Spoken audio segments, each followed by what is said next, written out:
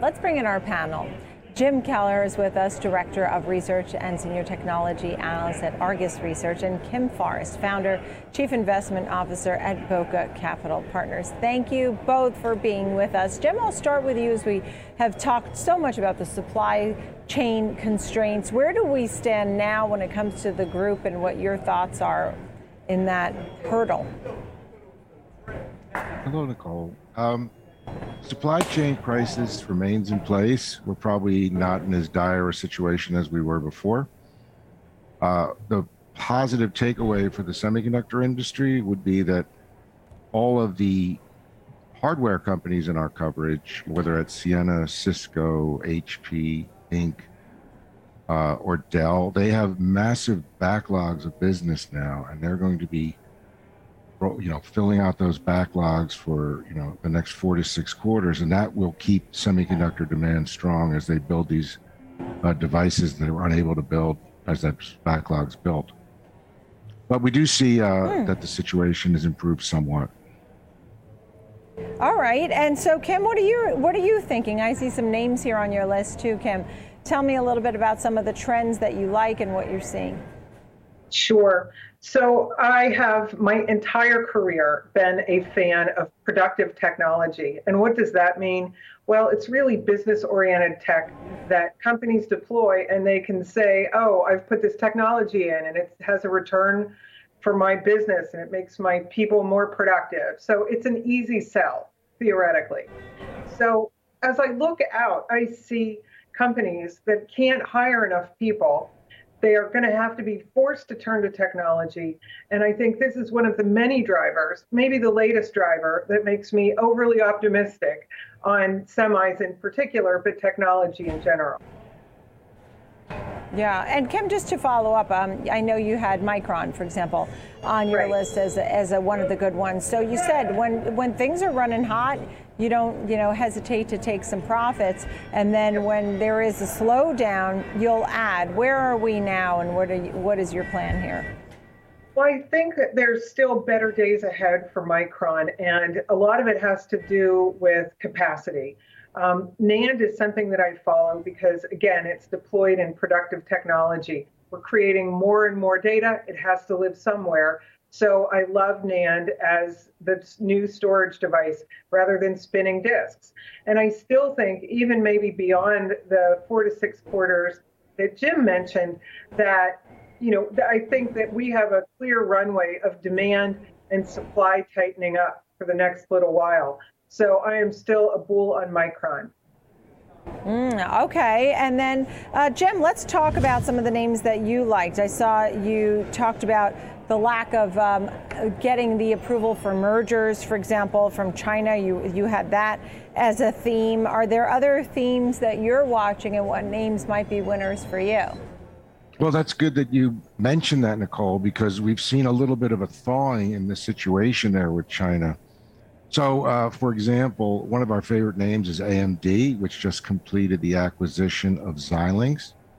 So Xilinx, it was an all-stock deal, so it does represent some dilution for AMD, but Xilinx has higher margins and also a lower tax rate. And because there's no debt associated with the deal, there's not going to be a significant step up in AMD's debt service or interest costs. So we see AMD as a real strong story here, growing its revenue to over $25 billion this year from about $16 billion last year and less than $10 billion in 2020. And we've raised our estimates despite the share dilution. And just to talk about the China situation, yes, China did block multiple acquisitions, such as Broadcom acquiring Qualcomm or Applied Materials acquiring Kokusai. But lately, there's been some thawing.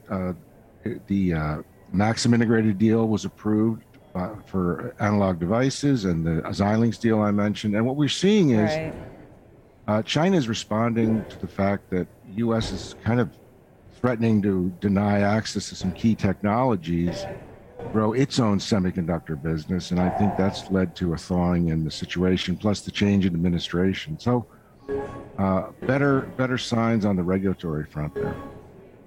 And as we talk about, obviously, Internet of Things and AI and autonomous and 5G, Kim, what would you say to folks who are not invested in this group? I mean, what are they missing out on that they must do?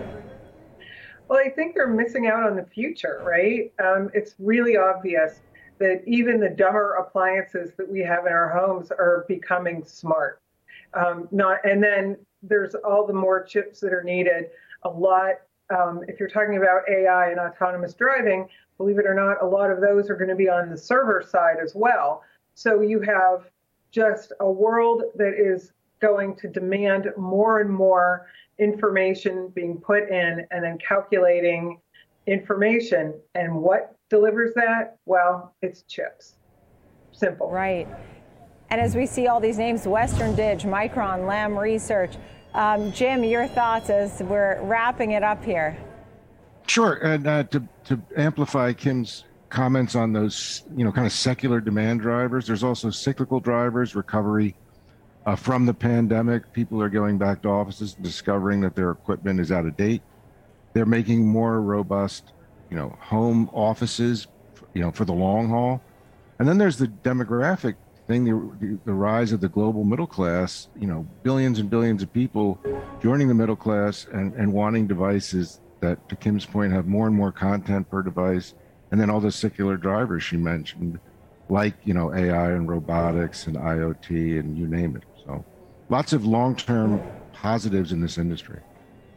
Right. And just a quick thought on memory and how important memory really is, Kim. That was something that you focused on. I know even when we buy our Apple products at home, the kids are always asking for more memory. What a big part of this that is, right? It is. And it's a seemingly dull part of the technology equation, right? But once you're doing stuff and creating content and taking pictures are big, right? And videos, it all has to go somewhere. So it's storage. Right. Thank you both very, very much. Jim Kelleher of Argus Research and Kim Forrest of Boca Capital Partners. Thank you. Wonderful to see you both. A great conversation. We appreciate it.